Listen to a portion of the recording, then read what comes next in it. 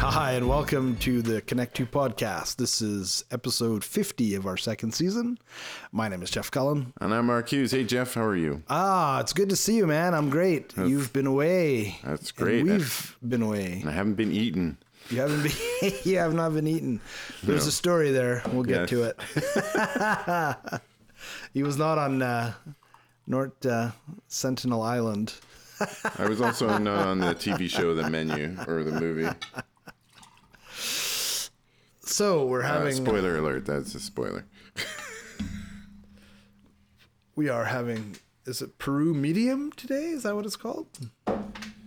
Yeah, so today's coffee... so if you're new to the channel, rate, review, subscribe. Join us on Apple iTunes. Send us an email at...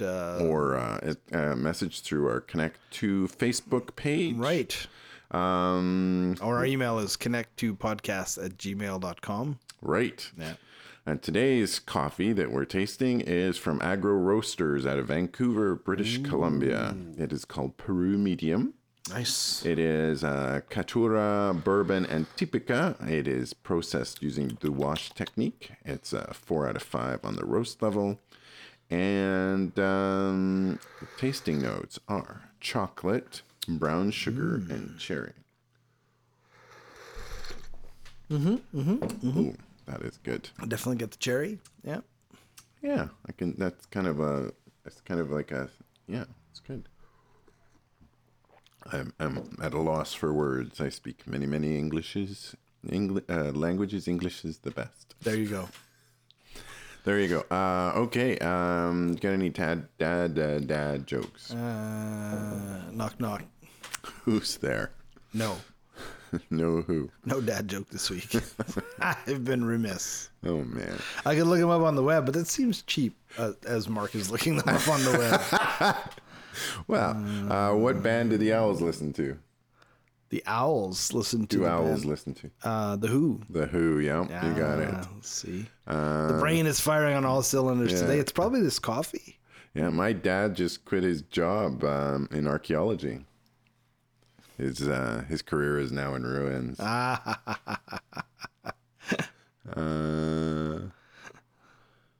think that's it. Okay. Dreamed I was a muffler last night. I woke up exhausted.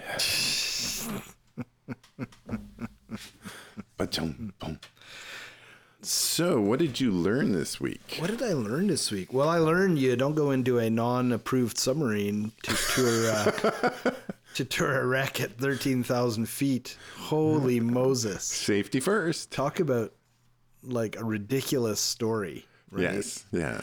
You know what it reminds me of? It reminds me of there was a short-lived television series in the I'm going to say in the late 70s. Might have been very early 80s. And you can look this up.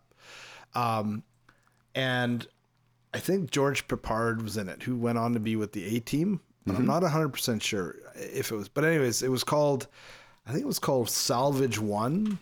And the premise of the show was that a rich guy, so you see the corollary here, basically built like a spaceship in his garage. You know, he had a bunch of... Salvage One? Salvage One. It was on for like one season. And the whole idea was that they flew to the moon with this Elon Musk made sort of homemade, but this thing was like literally like cobbled together in a garage so that they could go and salvage all of the NASA, like the lander and a bunch of that equipment that was left there. Okay. And so it was kind of an entertaining show. I remember watching it and enjoying it. But that was the premise, was this sort of homemade spaceship. And so when I started getting details about this submarine, it reminded me of that, right? Like, wow. I mean, I love exploration. And if you think about, early aviation, it was a bunch of guys who, some of them survived, some of them didn't.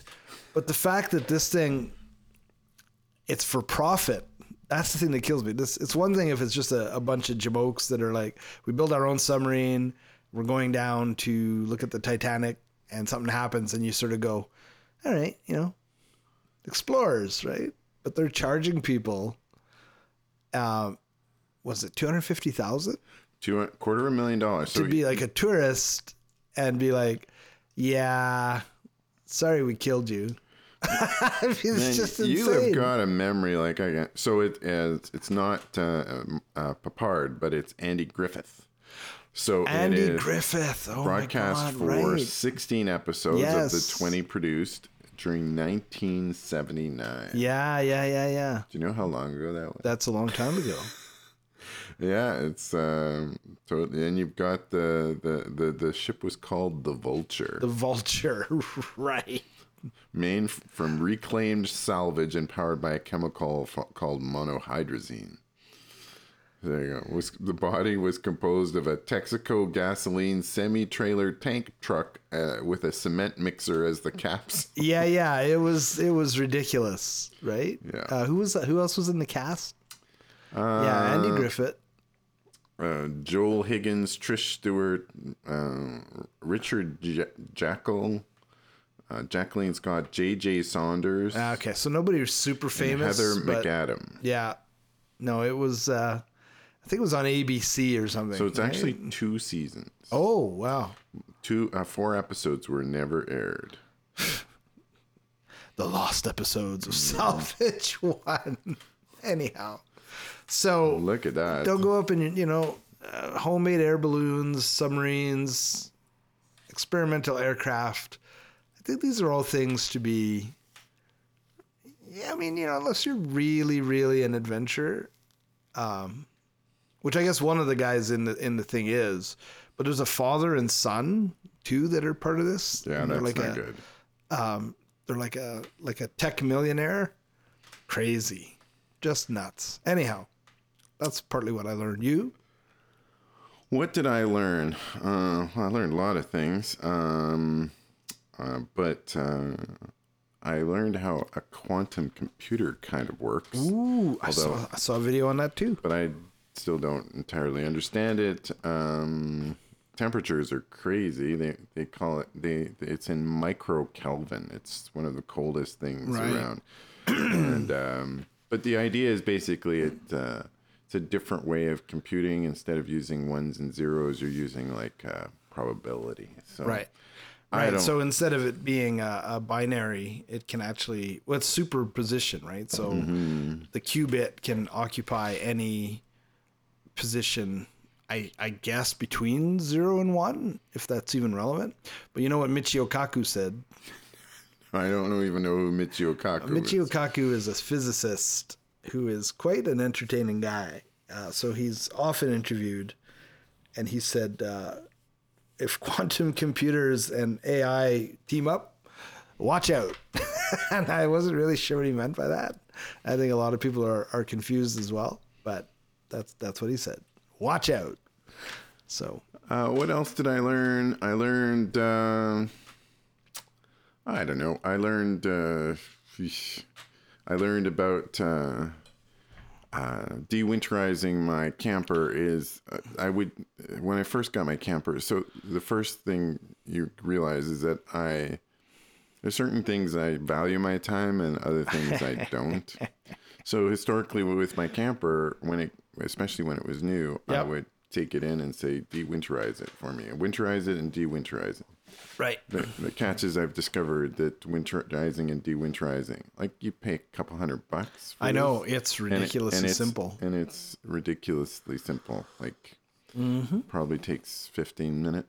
Yep, I learned the same thing. And Yep. I'm going like, ugh. Now, and in the end, the things that I really needed them to do, they weren't really doing anyway. So one of the things you need to do on an annual basis is check for any caulking leaks on your roof and absolutely. all that kind of stuff. Yep. And they didn't actually do that. So, We picked up our motorhome. It was in storage for 18 months really? in a Quonset hut. And it's a 1988, right? So, I mean, the thing is, it's not new. So we were a bit worried. so just recently you did this? Yeah, Friday. So we were a little bit worried that it was going to be a problem. But I have to say, I mean, we had to recharge the batteries. The guy that, it's a farm family that so they store people's RVs and stuff. So he charged up the battery and it started up like a charm and we managed to get it home. It rides It's riding smooth. So, something to be said for old technology. Not a microchip to be seen anywhere in the thing. One of the things that's interesting, so 18 months is a long time, and it's one of these things that they don't really talk about in some of the, like, what was the... Well, I guess maybe it's more like 15 months. Yeah. It's April 2020. So one of the things with, The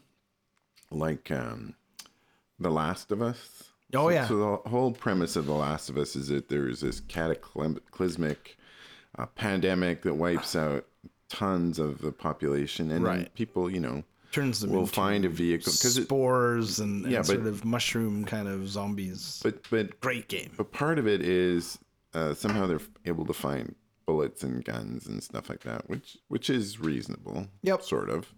Especially if you live in the U.S. Yeah. You can find lots of those. Yeah. Canned food, but there is definitely an expiry date on canned food. You can't live off of cans indefinitely because they spoil over time. Yeah, and you probably have a few years though. But more importantly is a vehicle. So a lot of times they'd find a vehicle with some gas and they'd drive 10 years after the fact. The problem is that gas ages. Right. And it degrades, and it is, so you actually kind of need fresher gas because you can have problems with basically it not firing properly. The gas as it sits starts to slowly, for lack of a better word, disassemble, but it decays, and then the chains aren't as long, and it doesn't really perform nearly as well. Sure. 10 years is, 18 months is getting there, but should still be able to start, no problem. Yeah. Well, we also had there's that red liquid you put in when you store a vehicle, and it prolongs the life of the gas. Exactly. Yeah. But I can't remember what it's called. But. And you can do the same thing even when it's new. You can add an additive to try and boost it. Sure. It's an octane booster, I think. But you're not expecting that at the in Last outbreak of Us of a pandemic that kills the population. But it's a little bit like it's a great plot device to find a vehicle and be able to drive to get from A to B. Sure. Well, I was gonna say like that Ryan George with his he's a YouTuber who does those pitch meetings. Okay. He plays both the writer and the producer, and he always disassembles the plots of shows. Okay. And that's like one of his lines where if something is illogical, right? Like the producer will ask the writer, well, how does that work? Or why did that happen? And he'll be like, so the movie could happen. Yeah, basically. Well, it's like years ago, I saw this movie it's called The Sidewalks of New York. Okay.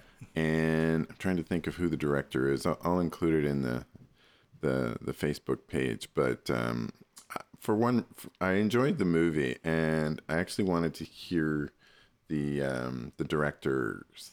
So this is one of those things where you could still, like on DVDs, that technology. It's like a thin plastic disc that you put in your computer or your to be able to watch. You would get like the director's commentary, right? And I watched it, which is something you don't get now with streaming services. No, but if you buy from iTunes or whatever, they usually include all of the extras. The extras. Yeah. Interesting. Yeah.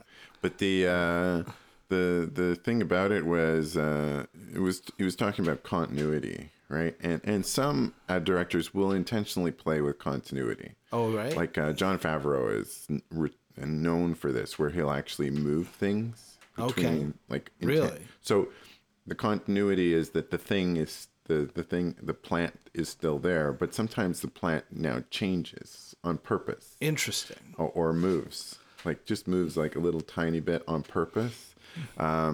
But anyway, the director, why? They're just messing with the people who are paying too much attention to the wrong thing. Oh, the thing moved. And then, but this director from the Sidewalks of New York, he goes and in the middle of it, he says, his comment is like, sidewalks are continuities for pussies. There Like you if go. your story is not good enough to keep people engaged for the Right. whole time, you're doing something. There's something much bigger wrong with your movie Sure. than it is like, you know, if the picture is crooked between Right. scenes. Now there's that whole other level of that where, you know, especially like sci-fi fans get upset if there's a discontinuity in canon, right? Well, but that's a bit of like breaking the rules of the show. Well, you're world making. You're creating a But world. yeah, the plant moved, or you know, people got too much time on their hands, right? Yeah. Yeah, it was made by Edward Burns. Edward Burns, I know that name. Yeah, well, he was. You would recognize him if you saw him. Oh as an yeah, actor. yeah, that's him. This is him. Yeah. Yeah, wasn't he in? He was in Saving Private Ryan, I think. He was. You Yeah. are correct. Yep. I didn't know he was a director. He's actually more famous as a director than as an actor. Yeah, you get a lot of that. Yeah, and I'm not sure if he's done anything. Recently. He's gotten old. Yeah, well, he's in his 50s. Yeah. Yeah, he's as old as my brother. So there you go. Yeah, Happens to the best of us. exactly. Anyway, I will. Cool. I will send some links to it. Yeah, he was. He's still an actor as well. So. Yep. So I always thought I get him confused with Casey Affleck. Ben Affleck's younger right. brother. yeah, Right. yeah. So In fact, if I had seen this guy's picture, I would have said, "Oh, that's Casey Affleck," but I would have been wrong. yeah, he's done a whole bunch of TV Yeah. and Right. movies. Anyway, So you were on I guess our main theme for today is that you were on quite the voyage. the Grizzlies of the Khutzeymateen. Yeah. So yeah, let me set the stage. So last year I did a trip up to the Yukon. Right. When I drove back, and there was a wildfire near Watson Lake. But that's not the reason I changed directions. There was a beaver dam that let go and wiped out a section of the Alaska Highway. So my main route back I find that highly satisfying. cut off for a number of days. Now, when I got to Watson Lake, they had just reopened on a temporary basis that section, but I decided to go down towards Terrace. There's another route from Watson Lake up to the Yukon. It's significantly less traveled Right. than the Alaska Highway. It's also, I would say, less scenic than the Alaska Highway, although Okay. it's interesting in its own way. Yeah. And so I went down to Terrace, and because I was in Terrace, I'm going like, I'm very close to the ocean. I should go see Prince Rupert. Yep. So drove to Prince Rupert. Isn't that a neat little city or town? I really like Prince Rupert. It's pretty run down. Oh my god. Oh, is it? It's Okay. it's a bit of a scary place. Okay, it's been we were there 14 years ago, so maybe fortunes have changed, but Well, I would say that Prince Rupert's seen better days, but I'm not entirely sure that it's seen better days. well, I enjoyed it when we were there. But it's an I interesting. mean, yeah, it's a working town. It's not a touristy It place, is. right? Well, I mean, there are cruise ships that show up, and basically, when the cruise ships show up, there's places they go and they roll out the welcome. That's like Skagway, Alaska. It's the same thing. The place is just totally run down, except for the strip where all the tourists come. Right. You know, so you have like Cartier shop, and then like a block and a half in, like places are unpainted and rickety, and you're like, wow, this is quite striking. Yeah, there's the behind the scenes. Yeah, exactly. So, but I have to say, like, even the drive from Terrace to Prince Rupert is spectacular along the Skeena River. The Skeena is this huge river, and it's I think Skeena actually means like misty river or something like that. Okay. And it was very misty when I went. It was spectacular. And as I'm staying there, I'm looking up information about the region, and there's this grizzly bear sanctuary. I'm going like, oh, that'd be really cool. Next time I come to Prince Rupert, I should go to. And then I'm going like, how do you get there?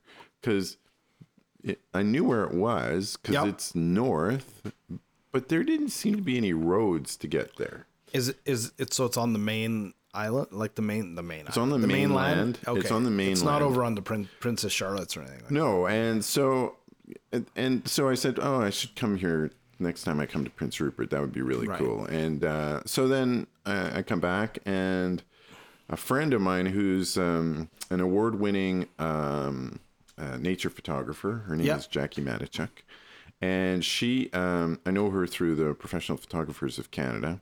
She's an amazing photographer. She's a Canon ambassador. And she said, I'm organizing this tour for the Grizzlies of Khutzeymateen. And I'm going like, cool, right? So I initially tried to sign up, couldn't actually get in because it was already full. Oh, yeah. And so, but I found out that the main way to get it is... Pulled some strings. Well, the main way to get it is there's only 2 tour operators that are allowed to go into the Khutzeymateen. Okay. One is there's like a wilderness lodge that's on giant logs, like it's in the water.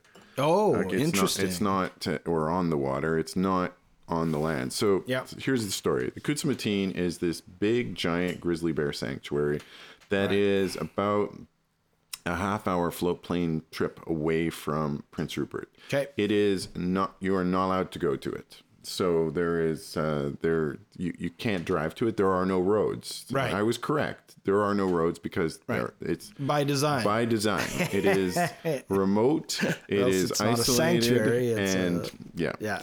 And, but what they do allow is they allow 2 guiding groups to go in on boats up the inlet. So the Khutzeymateen is like, Khutzeymateen actually means the head of an inlet or the headwaters of a river. And you can go on a boat and then go see these grizzly bears. And there's a lot of them. It's not an insignificant number of them. So the way it's set up is there's this mountainous area, and it's quite mountainous. Okay. And they have the headwaters of the Khutzeymateen Inlet. So it has tidal flows back and forth, but in general the water is fresh. Okay. And there is this estuary. It's quite wide, and it has this plant. It's called a sedge, which produces a high protein level for grizzly bears, like a high protein food. So all the bears in the spring, they come down from the mountains after hibernating, and they start eating like that. Now, so what you don't see are cubs. There's almost no cubs. The cubs are at great risk if they come down. So the mothers don't, because interesting. All kinds of male bears are there, and if they see a cub, they'll kill it. So, because toxic masculinity. Well, they don't want competition, right? So if it is a bear that is from a female that is not that bear's female, then they will kill it. Interesting. Because they want their progeny, but not any other bear's progeny. Sure, I guess that makes sense. So they keep the bears. There are certain kids I'd like to kill. So I'm kidding. It's metaphorical. So the only bears you get are males, right, and females that don't have a mate at this time, or are looking to mate. Sure, right, and occasionally a black bear in disguise, perhaps black bear pretending to be a grizzly. Well, apparently some black bears show up there, but they don't last very long. They are along the same lines as the cubs. They tend to get killed. So there are a lot of bears. There's a lot of grizzly bear interactivity between them. It was quite like I saw fighting. I saw a little bit of fighting. I saw some attempted mating. We saw some play fighting. We also saw so there was this one, we were watching this bear along this cliffside, and the bear was watching. We were following it, and our guide was really good, right? Like he'd try and find a location where he could partially ground the boat just so that everything was stable. Sure. This is a photographer. Right. Tour. So just a whole bunch of photographers, right? Yeah. And so I managed to get on Jackie's tour after the whole shenanigans. Good for you. And it was absolutely worthwhile. Right. Great bunch of people. They were super fun to be around. Yeah. And it was tiring because we were working hard. I probably took Probably in the order of 12 or 15,000 photos. Wow. So I'm trying to go through them. Like one day Sure. on its own was 6,000. So it was, Man. it's one of the things with these new digital cameras. Right? Of course. Like you can just go nuts. And I do have a healthy appreciation for the camera's ability to focus. Like it just totally, it's a game changer in a lot of ways. So how many days were you actually up in the Khutzeymateen? So I was up in the Khutzeymateen for 4 days. Okay. That's Well, a reasonably long three trip. days, 3 days, and 4 nights. Okay. Yeah, and so we flew into Prince Rupert on a Saturday. It's a bit of a journey to get there. Yeah. You fly to Vancouver, and then there's only one flight per day in and out of Prince Rupert. Right. That's it. And the airport itself is an adventure. Oh, yeah. Because you basically, so you go to Vancouver to Prince Rupert to the island. The island is on, the airport is on an island. Oh, okay. So then you get off of the plane. You don't collect your bags. No. You get on a bus. And this would be what, like a twin prop? No. The plane was like a regular 737. Oh, really? Interesting. Yeah. Okay. Yeah, and you get onto the plane, or you get off the plane, and then you get into and it looks like a regular airport, but there's no directions, there's no instructions, there's no nothing. And our guide, Jackie, said, just go straight through, carry on, get on the white bus. And there's no sign saying this, but everybody just got on the white bus. So most of the people were clearly regulars. You get on the bus, you don't collect your bags, even though there's a baggage carousel, and you're going like, well, what's the baggage carousel there for? But you just carry on.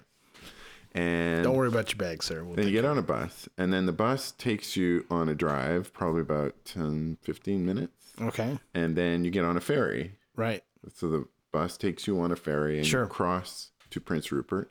And then you go, and then it drives you again for another like 10 minutes, maybe 5 or 10 minutes. And then you're at a bus depot that is primarily for the plane.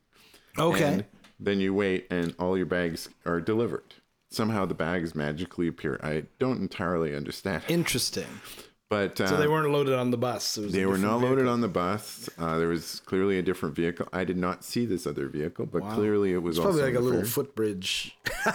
You could be there in 10 minutes, but they're like, maybe we do this whole. We have a baggage carousel that goes over the water. Yeah, we did this whole rigmarole, for the tourists. They seem to enjoy it. And it's the same thing. So when you come, you basically go to this bus depot. Leave your bag. You leave your bag, get on the bus, and so your bags are not tagged. They are not tagged. Interesting. You get onto the bus, all your bags disappear. Then you go to the airport, and then the baggage carousel comes around, and then you collect your bag, and then you go into the bag check, and you check your bag, and then you put it on a different carousel, and it goes in. Wow. And it gets this certainly has a sense of this is how we've always done it. For one flight per day. Yeah, that's great. I love that. Well, some guy's job, probably. I'm the guy that takes the bags from here to there. So, you improve the process. Yeah, cost him his job. There you go. Yes. Wow. So then... no, we didn't go. We drove into Rupert, so I never saw the airport. But and the airport, the airport is on a different island. You got to take a ferry. Apparently. And you'd have to pay for the ferry to get there. Yeah, it wouldn't be much of a point. No. Interesting. So that was the Saturday. So we overnighted in Prince Rupert, and then the next morning, bright and early, we fly, and then we're on the boat like almost right away. We check our stuff and we're going there. So we would be up like at 7 a.m, have breakfast, and then go out. So I went with Ocean Light Adventures. So it's actually a boat. So you stay on the boat. The boat is anchored relatively close to this estuary, and then they take you on a small Zodiac, and you go up. That's one guiding operation. There's another guiding operation called the Khutzeymateen Wilderness Lodge. Okay. So that is actually a floating lodge that is much further out in the inlet. Yep. And they have 2 big boats, and those bigger boats are able to get in. Right. They can't go as quite as shallow as the Zodiac that we were on because they're much bigger boats. Yep. But they're also pretty good. And there's only 2 boats allowed in the estuary at one time. So when the estuary, when you have to wait till high tide. So when you can go out is highly dictated based upon the tide table. Right. So only when it's high tide does the water high enough, and then all of a sudden all these channels in the sedge become apparent. Sure. And the boats can get in, and then you can be like really close, like really, really, really close.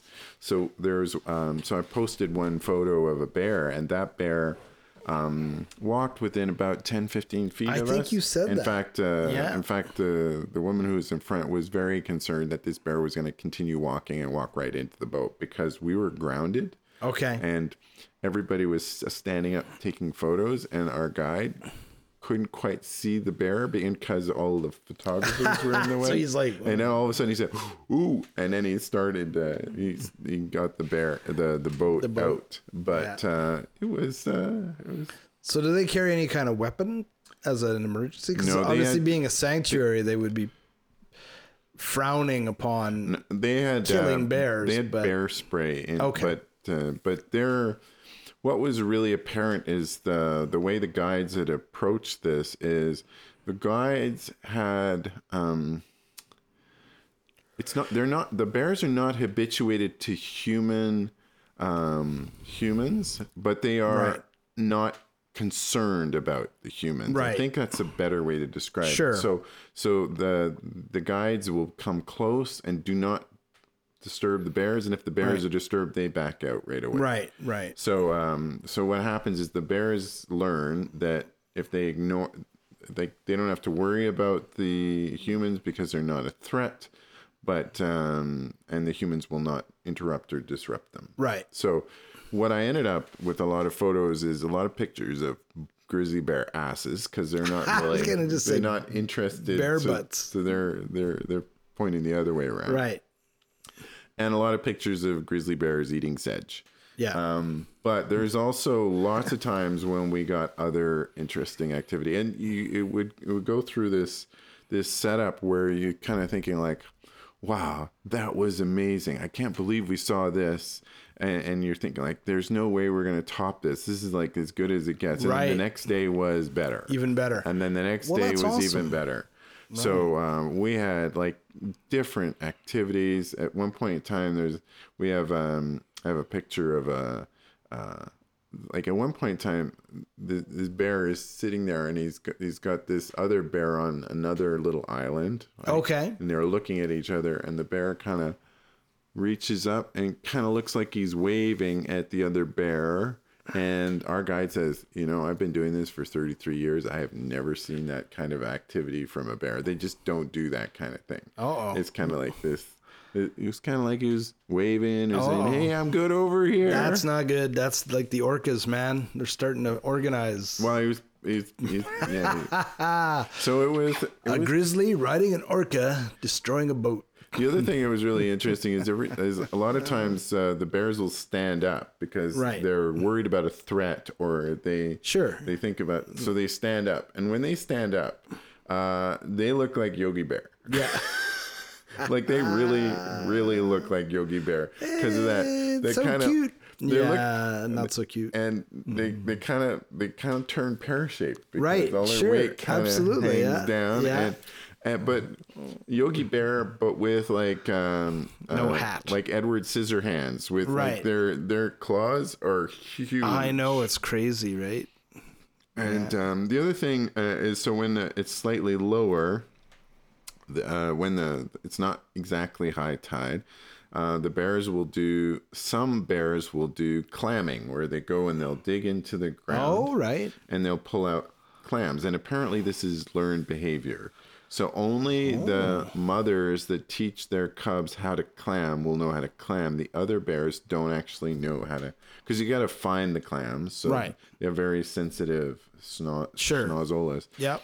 And then you got to cook the clams. And it's a big rigmarole. Well, the other thing is so these bears, I saw a bear and he was clamming. So he'd go out and there was a quick flick with his claw. Right. And he's basically extricated the meat out of it. So it's a technique. It was very fast. I bet.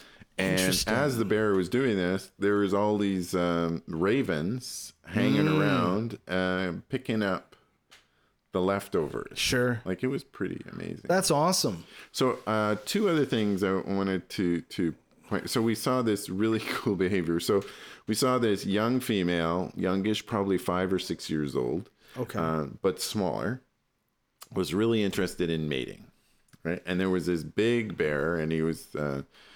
his name was Flank. Not all the bears have names. Flank? Some of them have names, not all of them. Well, he clearly has a scar on his flank. So I think that may be why he's Funny got they that. didn't call him Scar. Well, I'm sure they have bears named Scar. We had one named Patches because she had all these patches of scars. But this bear Flank, he was like the Shaquille O'Neal of Grizzlies. Like, he was super tall. He was huge. Okay. Right, but skinny, like Shaq when he was younger. But like really, like probably twice as big as this female. Wow. And this female was really interested in mating with Flank, so she was kind of chasing him. So we got to see all that cool interaction and behavior, and Flank was kind of not super interested. And so it was part of there's like he's just playing it cool. He was playing it cool. And so there was this this area, I think it was called Cedar. They have names for these little outlet spots of flat land where there's lots of sedge. And so the two of them were one end, and then as we went out on the boat, we saw at the other end there was another there was a younger male, similar age to the female, and his name was Scout. This is the one that almost went in the boat. And he's merrily chomping away. He's oblivious to the fact that there is another male, and the wind was such that the wind was going from Scout to the other two, but the other two were oblivious to the fact that Scout was there. He's merrily going along, and then we realize Scout is moving towards where the other two, and the other two were very slowly moving towards. So we're going, something might happen here. Yes. So we're doing this, and then so we went first to the couple, and then we went to, because then Flank decided he was going to sleep and he wasn't interested in mating with the young female. The young female's hanging around. And then, so we went to where Scout was, and Scout was doing his thing. And then all of a sudden we came out and we realized, oh, they're moving towards each other. There's going to be something going on. And then all of a sudden, Flank standing up and he's looking, what's going on here? And we're going like, oh, there's going to be a fight. There's going to be a fight. And the female starts running towards Scout, and then we see Scout very briefly, and then he disappears. And so the male Flank starts carrying on and goes to where Scout was, and we're going like, where the hell did Scout go? And then all of a sudden we look, and Scout has done an end loop around, and he's trying to mate with this female behind this. So this Scout, who's more the same size as the female bear, is trying to mate with the female bear. The female bear seems to be interested. And this gigantic male bear that could rip Scout to shreds, Flank, he's oblivious. He doesn't realize that his like he's going after Scout, but Scout has done an end run around him and is totally taking advantage of the situation. So it was super interesting. I bet. Tons of really drama in the forest. Drama in the forest. Yeah, that's great. The other interesting thing is about eagles. So when we were in Prince Rupert in particular, like there's lots of eagles. I was shocked. Yeah. I didn't realize that eagles are kind of scavengers. We saw a bunch on the West Coast Trail. Yeah, I'm sure they're quite prevalent. They are remarkably prevalent. There were so many eagles in Prince Rupert, and apparently they like to hang out, particularly near the marina. Right. And they hang out for the fishing boats because they're looking to try and get a free meal as much as possible. Of course. And there were so many golden eagles. Apparently, Benjamin Franklin was really disappointed. This is the story I was told. Okay. Was really disappointed when the Americans wanted to use the eagle as the national symbol because he thought it was a scavenger. And there is definitely something to that. They are, But the bald eagle is not. Right? yeah, they all are. It's a noble beast, is it not? No, they're all the same. Oh. So we saw bald eagles, golden eagles, and mostly those two, bald eagles and golden eagles. And apparently you can tell the difference by the color of the beak. Oh, yeah. Oh, there you go. Here you go. Anyway, so that was my adventure. Wow. And I like. Was this a pricey undertaking? Well, the tour to get in for like 3 or 4 days is somewhere around $3 or $4 grand. Okay. But that includes meals and accommodation. Right. You still have to get there, so fundamentally you have to get there. The trip, yeah. How was the lodge? Well, so I was not at the lodge. I was on the boat. The boat was really nice. Like remarkably stable. Like this is a 60-foot motor yacht that is essentially intended for guiding. At one point in time, it was used for hunting, but now it's just used for this conservation.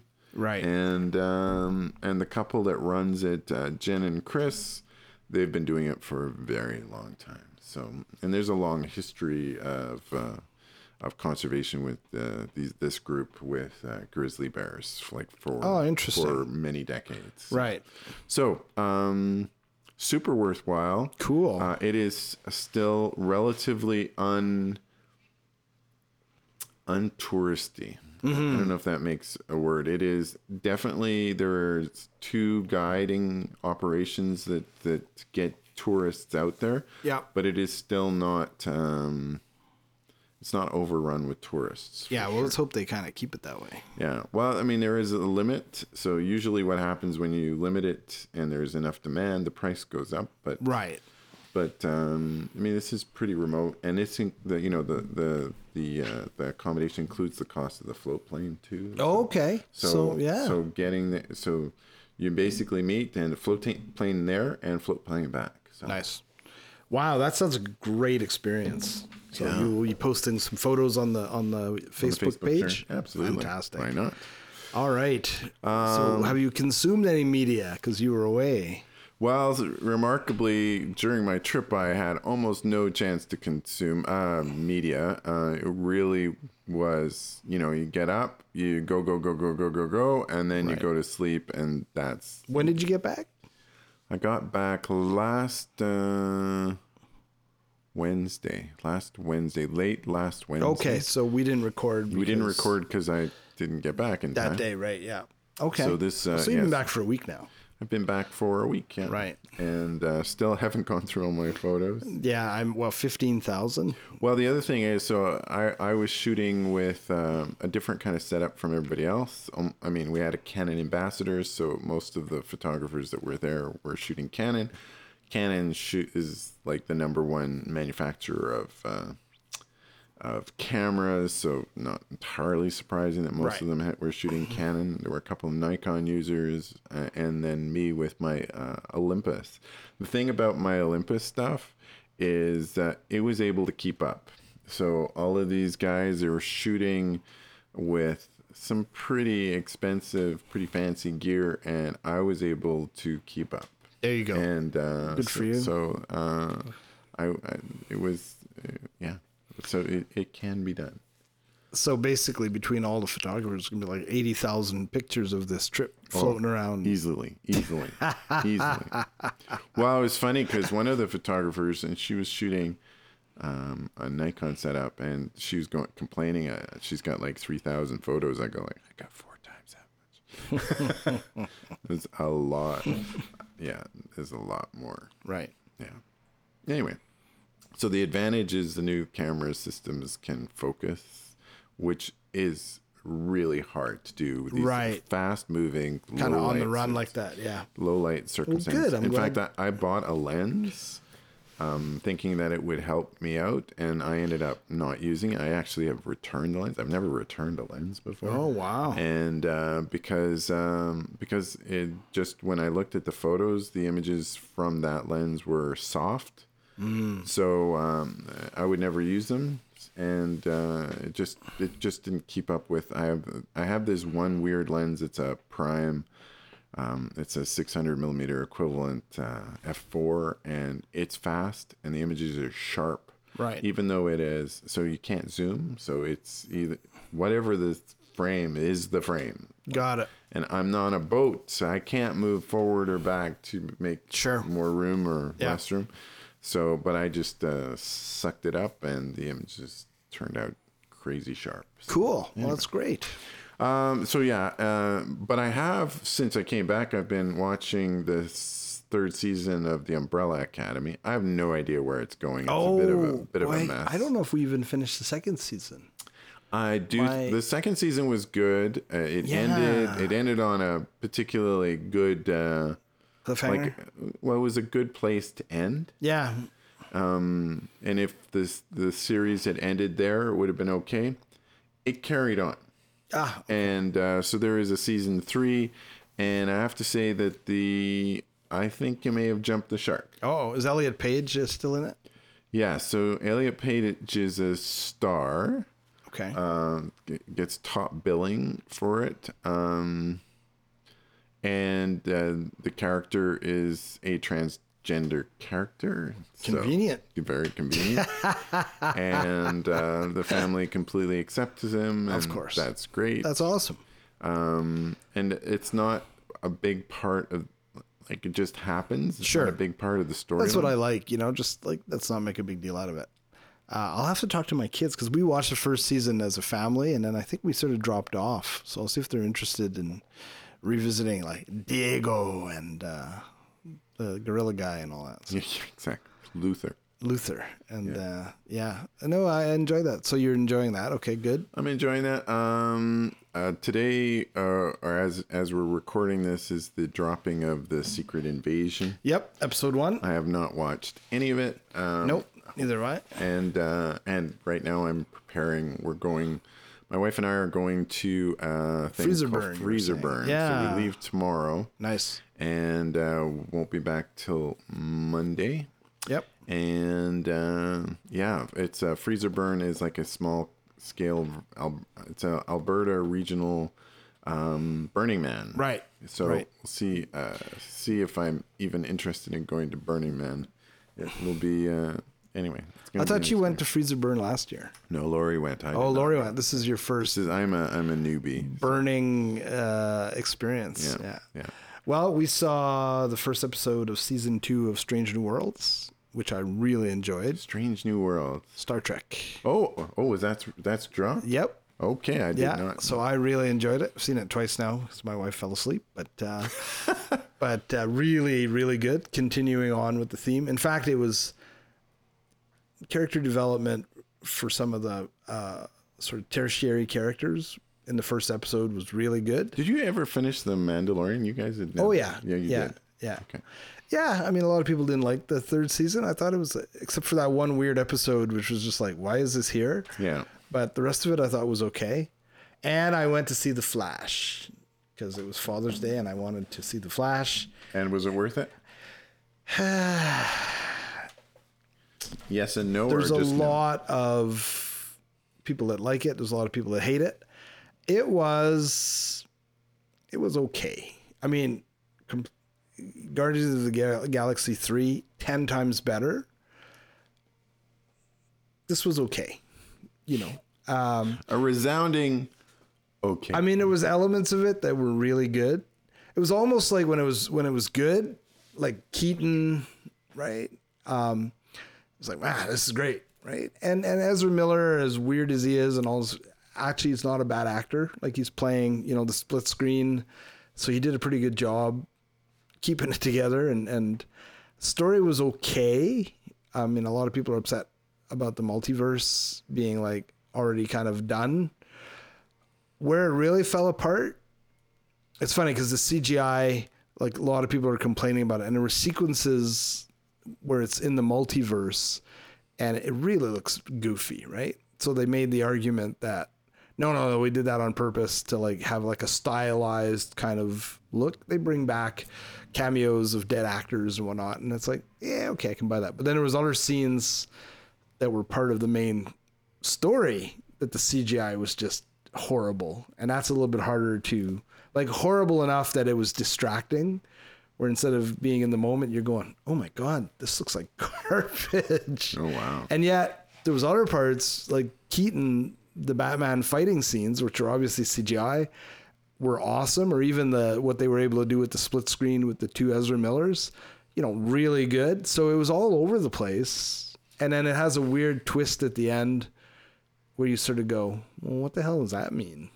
What was the point of that? So was it a 3D movie? Or? Well, I didn't see it in 3D. I don't know if it's even offered in 3D. Okay. So when you find out a little bit more about like how long it took to get it made, they went through 6 directors. It's classically the studio kind of meddling, right, and putting stuff in there, and so you can see Warner Brothers is kind of in trouble. Yeah. So we'll see if James Gunn can refresh the whole thing and start from scratch. So yeah, and then they had a post-credit scene which made no sense at all. It's like, again, why would you just cut that? It's just garbage. So I was a bit disappointed, partly because apparently they paid, like Stephen King was praising it and Tom Cruise. Now it turns out that might have been kind of bullshit. Really? Yeah. Oh, wow. That some of these people maybe were paid to say how great it was. Oh, wow. It's great. And it wasn't that great. Well, I'm looking forward to Tom Cruise's new MI7 or whatever. Yeah. Apparently he is part 1. He's pretty pissed because Oppenheimer has scooped up all the because he's part of an independent film production. Right. So he doesn't. So whereas somehow Oppenheimer is tied to is it Disney or it's one of the big main studios, and yeah. it's scooped up all the IMAX. Yeah. So Tom Cruise is by far the last great American film actor. Like he just does movies, doesn't do TV, right. doesn't do anything else. Yep. And so he's really trying hard to free up some IMAX and VIP experiences for his show. But anyway, I have to say, I saw some pictures of him recent, and he's beginning to look a little long in the tooth. Like even in Top Gun last year, he looked pretty much the same. Well, a little bit older. He looked the same in the movie, right? But there was an intro where he comes in and he introduces the film. Yeah. Oh, yeah. He did not look so good in the intro. So he's starting to show a little bit of wear and tear there. Well, we all age. I guess he's not clear. I am. Gotta get on them sticks and get clear, my man. Exactly. That's it for this week. So next week will be our last of season 2. What? And we will have to start at season 3. That's right. Have we negotiated the DVD release yet? The rights? Exactly. Oh man. Yeah. Well, that's exciting. It is. All right. Have a great week. Yeah, you too, man. And enjoy Freezer Burn. Yes. Should be quite an experience. You going to get fucked up, or what's the plan? No. Oh, okay. That's not me. That's not what I do. Getting older. No, I never. Back. It was great. I don't remember any of it. Yeah, okay. It was a good weekend. Exactly. Yeah. I remember Friday, and then we came home on Monday, and I'm not sure what happened in between. Exactly. But I got this weird tattoo. That's not a tattoo. It looks like a brand. Oh, that would explain why it's so painful. Oh, geez. I'll see you next week. Sounds good. Okay, bye.